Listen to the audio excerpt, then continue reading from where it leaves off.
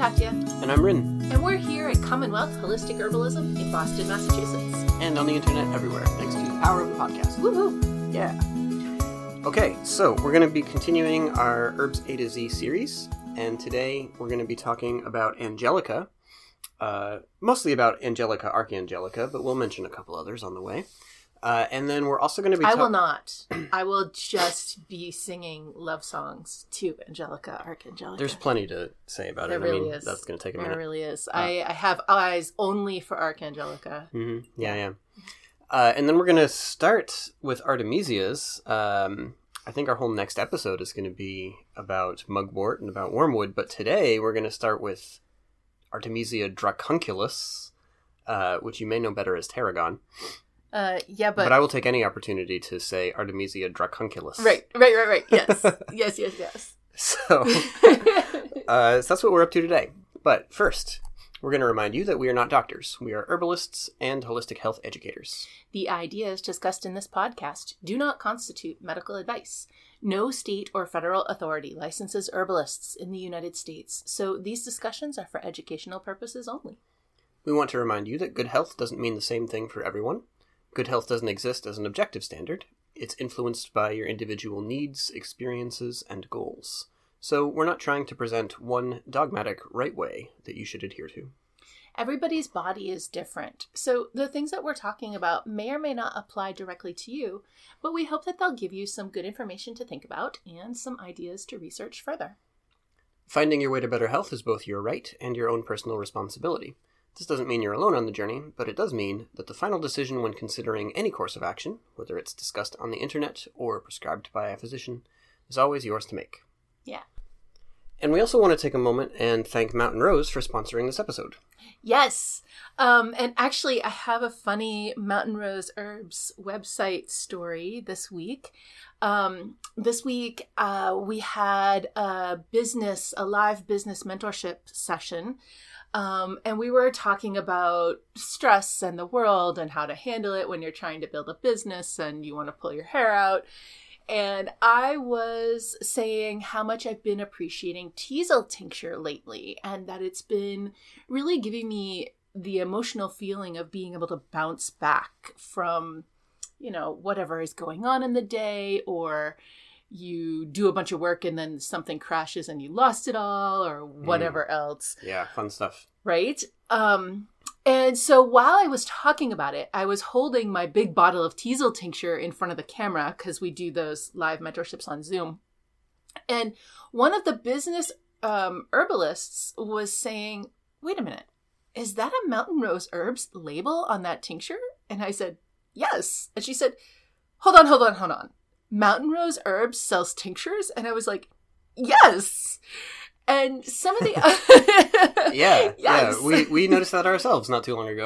And actually, I remember I noticed that when I was looking for a 4-ounce size of some kava tincture for a client of mine, trying to help them find it. Mm-hmm. And I looked in a bunch of places, and then suddenly one of the results was for Mountain Rose, and I thought, that can't be right, but I'll click it anyway. But it's totally and right. There it was. Yes. Tincture available in many sizes. And listen, I was also really excited because recently I was working with a client and I wanted to have goldenrod tincture for her, and I was thinking, oh man, where am I going to find goldenrod tincture for her?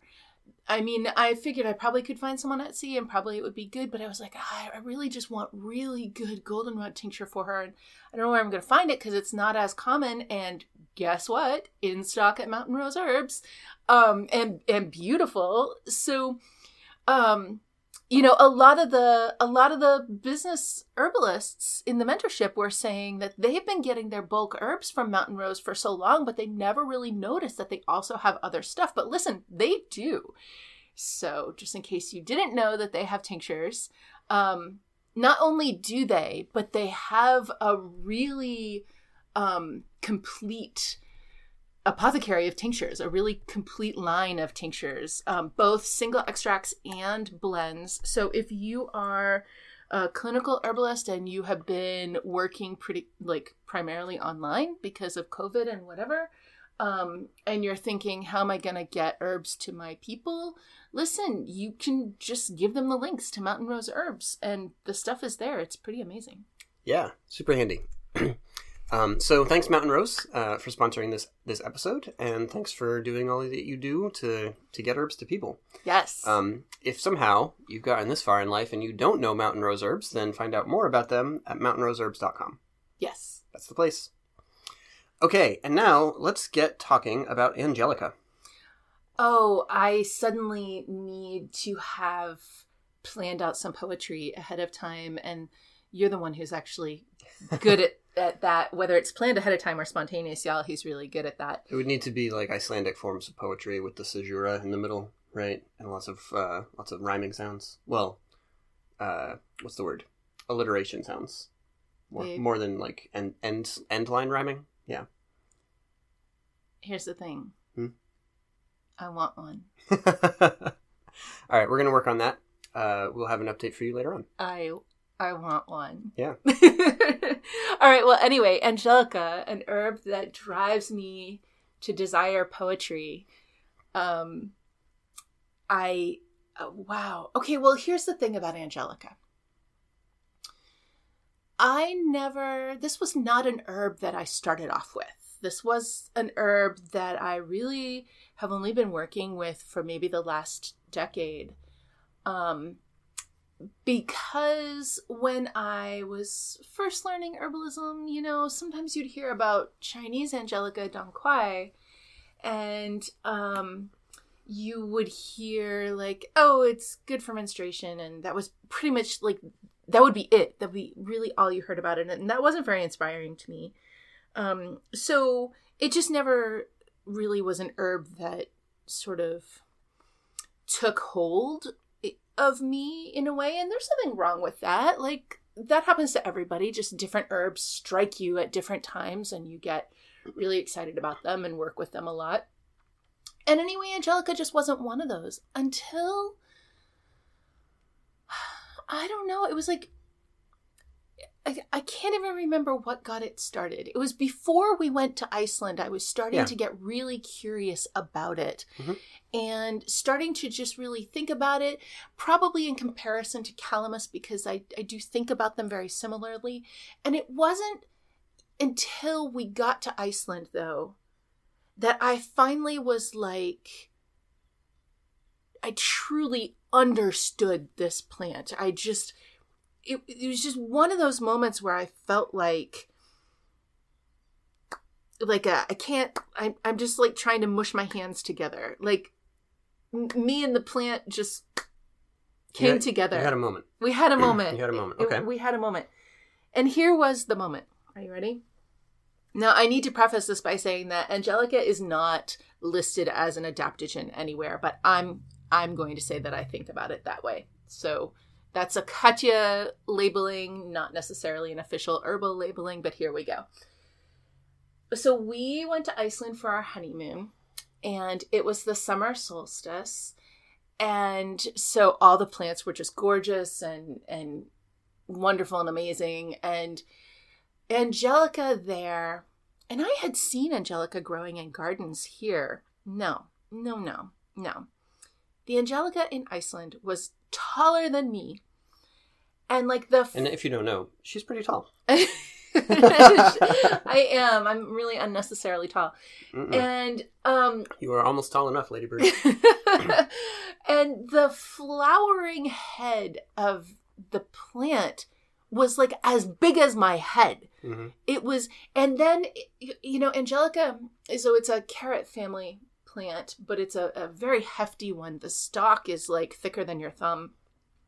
And so it has those sort of, those parsley shaped leaves, or like celery, all these plants that are in that same family. You've got with the carrot family, right? You have some features that are going to be more or less consistent in it. You're going to have relatively thick stems, sometimes with some like red speckling on them. Really thick if you get something like celery, right? Right. But even if you've seen like a fennel bulb before, think about the kind of wrapped portion of it that's kind of down at the base. And then the leaves, multiply divided, kind of deep incisions and lobes on those. And then you have the flower heads, and they have that umbellate shape where it does sound like umbrella. That's good. Keep that in your mind, because it does kind of look like an umbrella shape, like a half dome, or a full dome, an actual dome. Really all the way to a circle, pretty much. Yeah, on the top of the plant. Mm-hmm. It's cool because with the carrot family, you get these little, like, you have the stem, it goes up to the top of the plant, and then there are these accessory stems that kind of burst out from the top in every direction. And then they explode into these little fireworks of tiny flowers, usually white flowers. And I sort of you can imagine like illustrating or taking a time-lapse video of this plant, and they really would be like shooting straight up and then bursting out in all directions and then sparkling from there. And it's just a very firework sort of situation. It really is. Yeah. And Angelica so its leaf structure is such that this is kind of close to the top of the plant, about really the same distance as your arms are from your head, sort of that same ratio.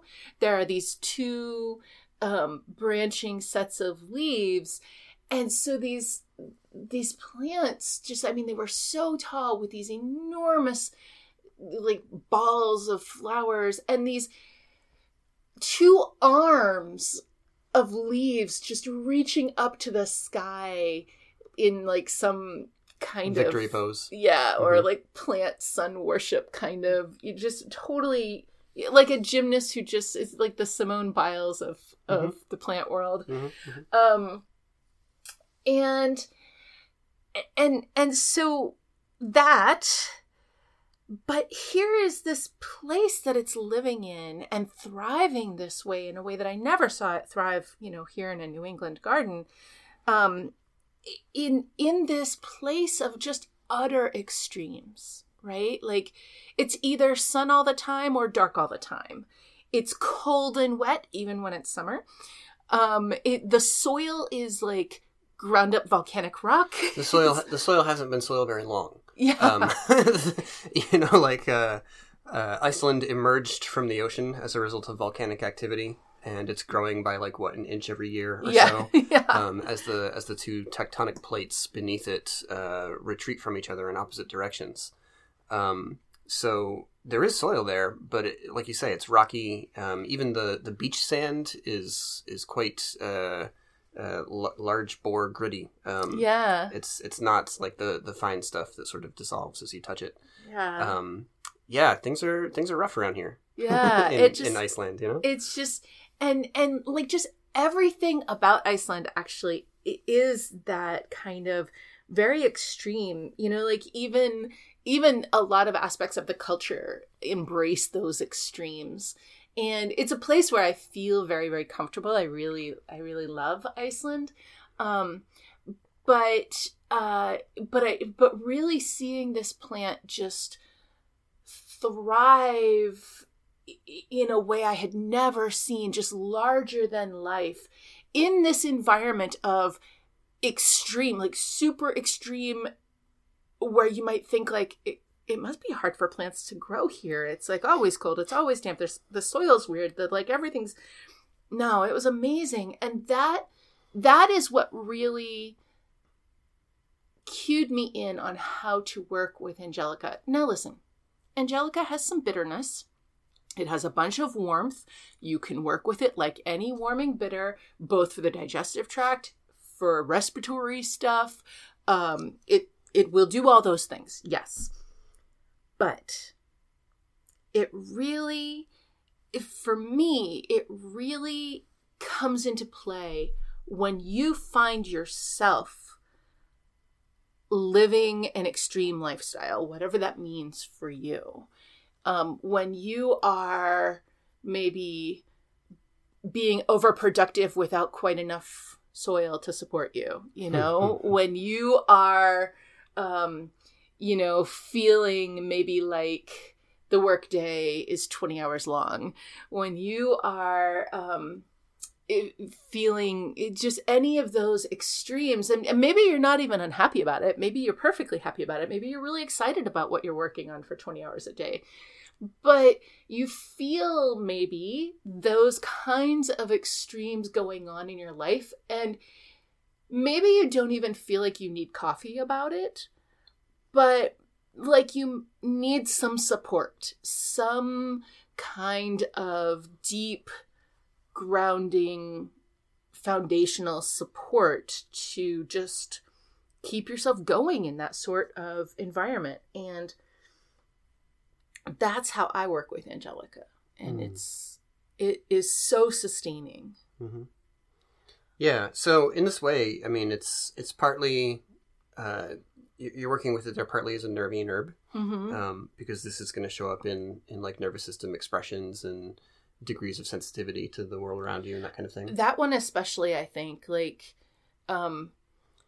you know, being able to go through an extreme day with my head up high and my arms in that victory pose, as opposed to like sort of slouching or slumping or whatever, you know, it really is about the nervous fortitude to feel supported and grounded. Yeah. And certainly some of that is coming from, you know, like you say, the warming effects of the plant, the bitterness, the activation of digestion and the improvement of digestion. I mean, if you want a great way to have a bad mood, give yourself a bellyache. Right? Not that we need any new ways, but I'm just saying it's a strong connection. And this is a really nice digestive herb in those ways, especially for sluggishness, for slowdown, for cold patterns, you know, affecting the digestive state. Okay, which is also kind of a place where it explains my affinity for it so much, right? Because I do run cold and sluggish. And then when I'm like, hey, I'm running my extreme race right now. This is my like equivalent of the Tough Mudder or whatever, but it's my emotional Tough Mudder or something. And I need to be up and moving. And that's not necessarily my body's kind of default position. So that correlation makes a lot of sense. Yeah. But that warmth with Angelica, it's not only in the stomach or only in the digestive organs, right? There is this effect of the herb to increase blood movement and increase like cellular and organ level activity amounts in the body. So with Angelica, you also see that in the pelvic organs, right? Both Angelicas, by the way, are helpful for a sluggish period. We say both. What does that even mean, right? Because there's more than 2 species of Angelica on the planet. But we do tend to, as herbalists, tend to divide them into your sort of Western Angelica and then your Chinese Angelica. So the one we've been focusing on here is the Western Angelica, Angelica archangelica. But a lot of herbalists like to work with Angelica sinensis or Dong Quai. And there's a couple other related species that I think are more similar to that one, like Angelica dahuruca and a few others around there. And for that matter, there's like a purple Angelica that grows in the West and has a history there too. So there are others, but all of them, as far as we've seen, have a good capacity as a circulatory stimulant emmenagogue. And I'm trying to start a new habit of not using the word emmenagogue without giving it a couple other adjectives. I love that. I love that. We've been thinking about that issue for a long time. And the short version is that too often there's a conflation, right? Treating two terms as if they were the same, treating emmenagogue and abortifacient as if they were the same. And then you end up with people saying that ginger's not safe if you're pregnant. And then I want to bang my head into a wall. Right.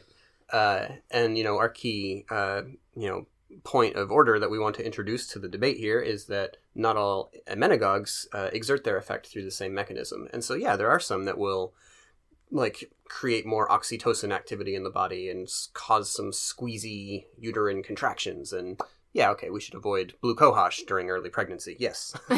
Right? I agree about that. But most herbs are not blue cohosh. Most herbs are not having that strong uterine contractile stimulant effect. And Angelica, honestly, both Angelicas I don't regard as doing that.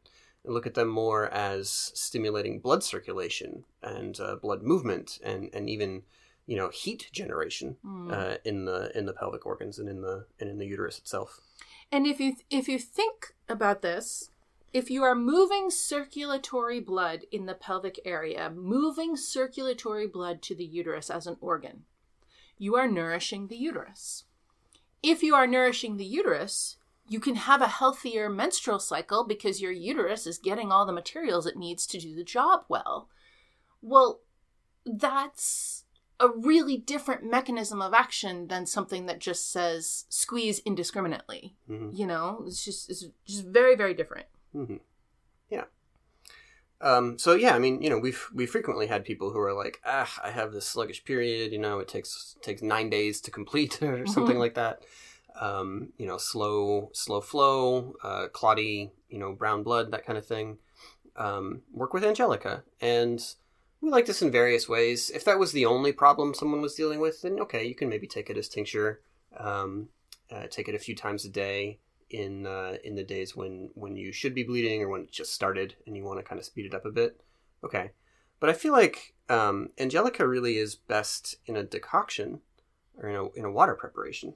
In a water preparation, I have to say that I love Angelica every single way in water. Like any way you can think of to mix Angelica and water together, I love it. So, if you're... eye cups. Okay, I haven't ever tried that. Wait. Fill a bathtub with... No, actually, that could be great. I would love that. That would be delightful, actually, if you've, gotten all banged up helping someone move for a while. Yeah, and then you nice just had Angelica a bath, and you could, pour a gallon or two of some decoction into there and just soak in that. I'm telling you, it would be great. That actually sounds really good.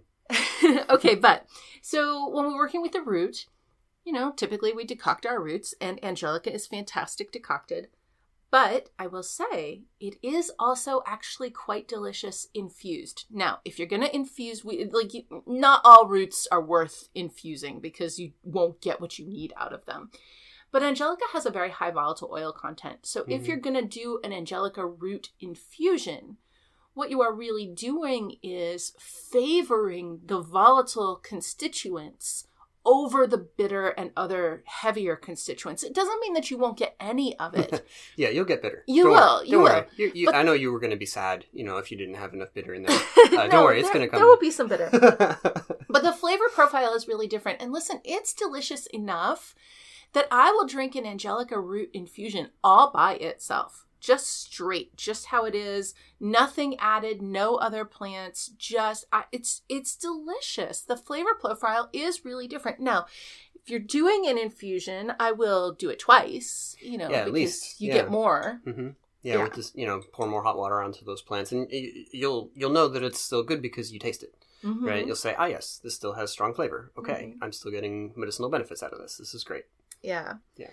And then we also really love an infusion of the seeds. It is one of my favorite, tastiest, most delicious things. Yeah, Angelica seed is really delightful. It looks a lot like fennel seed.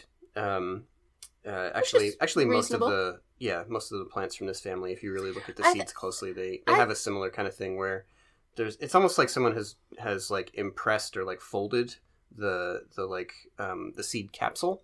They have these kind of striations that run vertically on them. It's a little plumper than a fennel seed, but still, it's very, very similar. Yeah. Angelica seed. I said with my nose in the jar. It has like a. I mean, they're all related, right? So it has a sort of a carroty kind of a smell to it. There's some fennel-y aspects. Yeah. A little bit like anise as well. So all of those are there. So delicious. We first had Angelica seed on our honeymoon. 7 years, 4 months, and 14 days ago. And it was a revelation, let me tell you. And since then, we've been fortunate, not too many times, but a few times, to get some Angelica seed from friends of ours, including in Iceland, from the Icelandic herbalist Anna Rosa, and also from some friends of ours in West Virginia, who had a beautiful Angelica crop and were extremely kind and generous to send us a big old bag of Angelica seed, which we kind of opened up and danced all around. Because it's a really wonderful part of the plant. It's substantially different from the roots. There's absolutely crossover. Like they share some of their volatile, constituents, like specific chemicals that contribute to their flavor. But it's not a one-to-one mapping. So they are fairly different from one another, and it's really great to experiment with. Today I made us a tea blend, and it's mostly seeds. So it's Angelica seed, fennel seed, a little anise seed, some cardamom seed, and then a bit of ginger as well. It's so good. Yeah, it's so good. Oh, the ginger's real subtle. You went real light on it. Yeah, super light, a quarter spoon. Yeah. We sort of hoard our Angelica seed stash. That's exactly the word I was going to say. And we basically never drink it unless we're both having it together. Yeah. Angelica seed which, by the way, if you're in a relationship, I encourage this. Yeah. Like have some no joke, things it's that really you nice. only do together. Yeah, it's really, really nice. He doesn't know, but I just acquired an item. It's not acquired yet. It's on the way. Thanks, Mountain Rose. For just such a thing. It's going to be very exciting. It's going to be I'm not telling you anything more about it. Okay. Okay, so, but yeah, it is like have something really special that you only drink with your partner. It's really fun. And Angelica seed is such a good candidate for that because it is like the firework part of the Angelica emotionally. It's like when you feel like you've lost like your sparkle and you want it back. You haven't forgotten that sparkle exists in the world. You just maybe have dulled a little bit and you want to have that sparkle back and you're feeling like life is a little heavy.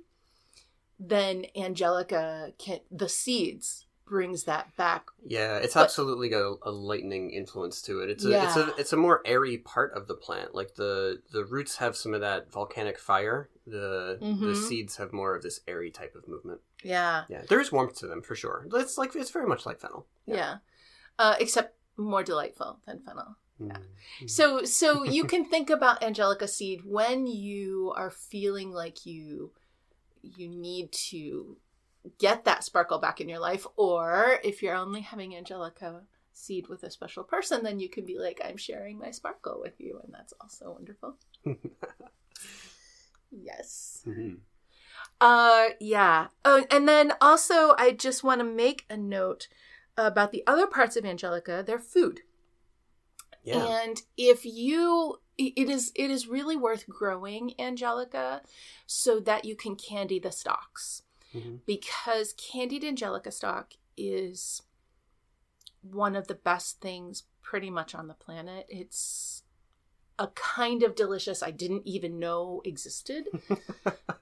It's really great. You would just have the stalk and you would just, slice it horizontally. So that you end up with like, I don't know. Cross sections. Yeah, that are like maybe an inch long. Yeah. That would do it. Yeah. Yeah, and then you can just take those pieces and soak them in a jar of honey.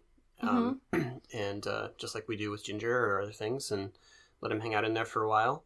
And then when you fish them out later, they will... So good. Yeah, they'll be honey soaked and tasty and soft and chewy. They still do have like some aspect of crunch to them, but it isn't the same. Yeah. It's like, yeah. Now, you can buy candied Angelica in Europe, and that's typically done with sugar. But it is pretty fantastic done with honey. Really, it's so delicious. And the leaves you can just eat like you would celery, any of that stuff. So good. Yeah. Angelica, I don't know, anything else you want to say today, or? Angelica. Okay, all right. Let's go ahead and move on then, and let's talk about tarragon. So this is an Artemisia species. We're going to be having more Artemisia species next week because we have in our apothecary here Artemisia dracunculus, we have Artemisia absinthium, and we have Artemisia vulgaris. So we're going to have absinthium and vulgaris next time. That's wormwood and mugwort. But this time we're going to talk about tarragon for you.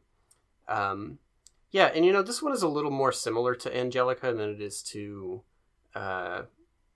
maybe to wormwood, I suppose. Let me say it this way.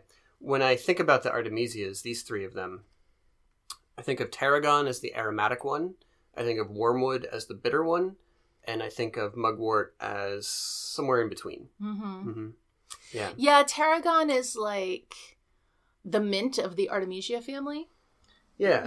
Except you're right, it does share a lot of the flavor profile with Angelica. It has a different, all of the Artemisias are aromatic, right? So wormwood has aromatics. You can burn it and make smoke, or you can have incense, or you can smoke it and, get a lot that way. Wormwood, a little less so, but there's still some. If you have a leaf and you crush it, you'll get some scent off of it. But with tarragon, there's a lot more of that action, and it's also differently composed. It has a bit of warmth to it, It's not one of these kind of like cold aromatics that have that. They have like sort of aromatic bitter almost, right? And it definitely has warmth, especially with wormwood and with mugwort too. Yeah, but yeah, tarragon's warm. It definitely is like undisputably warm, and that's one of the things that I like about it so much. I really like tarragon in cooking, but I only put it in things that aren't cooked. I rarely put it in anything that is actually cooked. One of my favorite places is in cranberry relish. So that's like a lot of sour flavors, and, sourness has that coolness with it. And then I like to put in finely chopped tarragon and tarragon infused honey. And it's so good. Tarragon for me is like ginger in the sushi, like it's that thing that warms up the otherwise cool. Like I like tarragon in a salad. I like it in, listen, it's not bad in cooked foods. Go ahead. I'm not saying that I don't like it, just that I really do like it in cold things. Yeah. I stuck my nose in the tarragon, and now my nose is running a little bit. But yeah, it's a very deep breath, and then yeah, really great stuff. It is. It's so delicious. It is kind of an occupational hazard though, because if you open up a jar and you're like, I want to get a good smell of this, and you open it up and you give it a little shake because I don't know, you just do that, and then you take a big smell, but like you've shaken it so a bunch of the little particulates are now floating in the air. Get all the herb powder in your nose. Yeah. Yep. Yeah, you get a little echo of the habit that doesn't seem to be around anymore, but of people taking snuff, right? Where they would take various little different kinds of herbal powder and intentionally like snort them and get them stuck in their nose. And I'm kind of glad that is out of fashion because it doesn't appeal to me. Yeah, well, there are plenty of methods of medicine making that we don't really get into. Yeah. Having gotten into the Ayurvedic nasya oils where you like pour them up your nose and all that kind of fun stuff. No. Yeah. My nose is for air. That's what I like to put in my nose. Well, I don't want to knock it till I try it, I guess. But no, like I'm also not going to line up and. I'm glad that it exists because not everybody feels the same way about their nose that I do. So I'm glad that there's a lot of different ways to get herbs into you so that everybody can have the way that appeals most to them. Yeah. But for me, tarragon, honestly, it's good in tea. It's absolutely good in tea. You did a month where you had tarragon tea basically every day. Yes. And I still like it better mixed with cranberries. I do. Uh-huh. And maybe that's because I like it mixed with cranberries so much that I could eat it every single day. And basically from now until next spring, I will eat it every single day. But it is good in tea. It really, especially if, it's winter, you've been drinking a lot of respiratory stuff, you've been putting a bunch of mints in there to make the respiratory stuff taste good, and you're getting really tired of those minty mints, and you're like, I gotta switch this up, I want to have something different. Man, it's time for tarragon. Yeah. It really is. Yeah, for it's sure. lovely. And the thing is that we think about, oh, I'll just put some peppermint in to make it taste good, or I'll just put some Tulsi in to make it taste good. When we are thinking, I'll just put whatever in to make it taste good, the mints usually come to mind. But I think you should put tarragon in that category because if you put it in, you will make things taste good. Mm-hmm. Yeah. And it has very similar properties. You know, it's got that warming action. It's got that blood circulatory stimulating action. It's going to warm up the respiratory tract. Again, you know, all those basic warming actions. It does have some bitter components, but you hardly taste them. Mm-hmm. They're very in the background.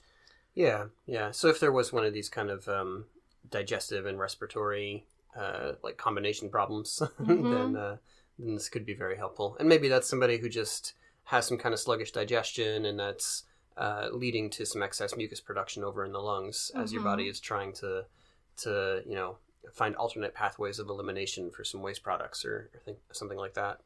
Or, you know, if there's sluggishness in the digestive tract and then you're going to have a kind of a heavy meal and you're thinking, oh boy, this is going to do me in, then that's a nice place for the tarragon. You could blend it with fennel and sage and a little bit of ginger. I wouldn't go heavy on the ginger though, because the other flavors will be so nice. Yeah, yeah. That's a good locus for it, you know, as one of those herbs that will help with digestion of fats in particular. So if that's hard for somebody, maybe you're transitioning to a diet that includes more fats, or maybe you've gotten over some phobia of saturated fat and you're increasing that in your diet and you're, you know, helping your body get used to it. Yeah, tarragon could be very helpful, both in the cooking and then also just as something to drink along with the meal. Yeah. I am getting really hungry. I am like, oh, all these things sound really delicious. And so that is also a way to think about these plants. You know, a nice Artemisia, fennel, and sage blend would be really excellent here if you are, for whatever reason, having trouble eating, right? Maybe you got real busy and kind of didn't eat a lot, and now you're kind of in the habit of not eating a lot, but you know that's maybe not the best thing for your body. Or if you've been stressed out and it's hard for you to eat when you're stressed out, then you can take bitters, and bitters ultimately will make you hungry. But that might not be super delightful, and you might prefer a nice tea that is these kinds of flavors are also strongly stimulating the digestive system. And with a blend like that, I'm just now completely obsessed with tarragon and fennel and sage. But if you think about what's going on with that blend, you've got the aromatic qualities, the warming qualities. You've got the movement, like not just blood movement, but also motility in the GI tract specifically kind of movement. And then there's a little bit of bitter property from the sage, a little bit from the tarragon, not much. Not so much that you're going to be like, this isn't delicious. No, it's going to be delicious. And that could also be, especially if you're experiencing a lot of stress and that's what's causing you to not want to eat. It's maybe not enough to just take a bitter and be like, okay, well now I'm salivating. Like your emotional side is still not there. But this could really it could warm up the digestive tract, get it ready for food, get you physically ready to eat, but also bring your emotional side along with you. Yeah. Right. And again, seeing that kind of touch point between digestive health, digestive activity, and then also the state of your nervous system, right? Again, if you end up in a bad mood, that might generate a bellyache, or the other way around, right? This road runs in both directions, and I feel like tarragon is helping kind of on both sides of it. Yeah. Thanks, tarragon. Yeah, pretty nice, huh? These are two it's nice that they came up together today, because I'm also thinking, tarragon and Angelica would be a nice tea when we finish this one. That would be good. Yeah. That would be Angels and Dragons. Yes. Yeah. Yes. Yeah. All right. So there's nothing more to say. Angels and dragons. Yes. Cool. So we know our plans, and we hope that this little introduction to these two was intriguing for you. And if these are plants you haven't worked with before in this way, then give you some inspiration to give that a try. Definitely give them a taste and see what you think. So we're going to be back next time with some more Holistic Herbalism podcast for you. Until then, take care of yourselves, take care of each other, drink some tea. Do drink some tea. Put some angels and dragons in it. Yes. And we'll see you soon. Bye-bye. Bye.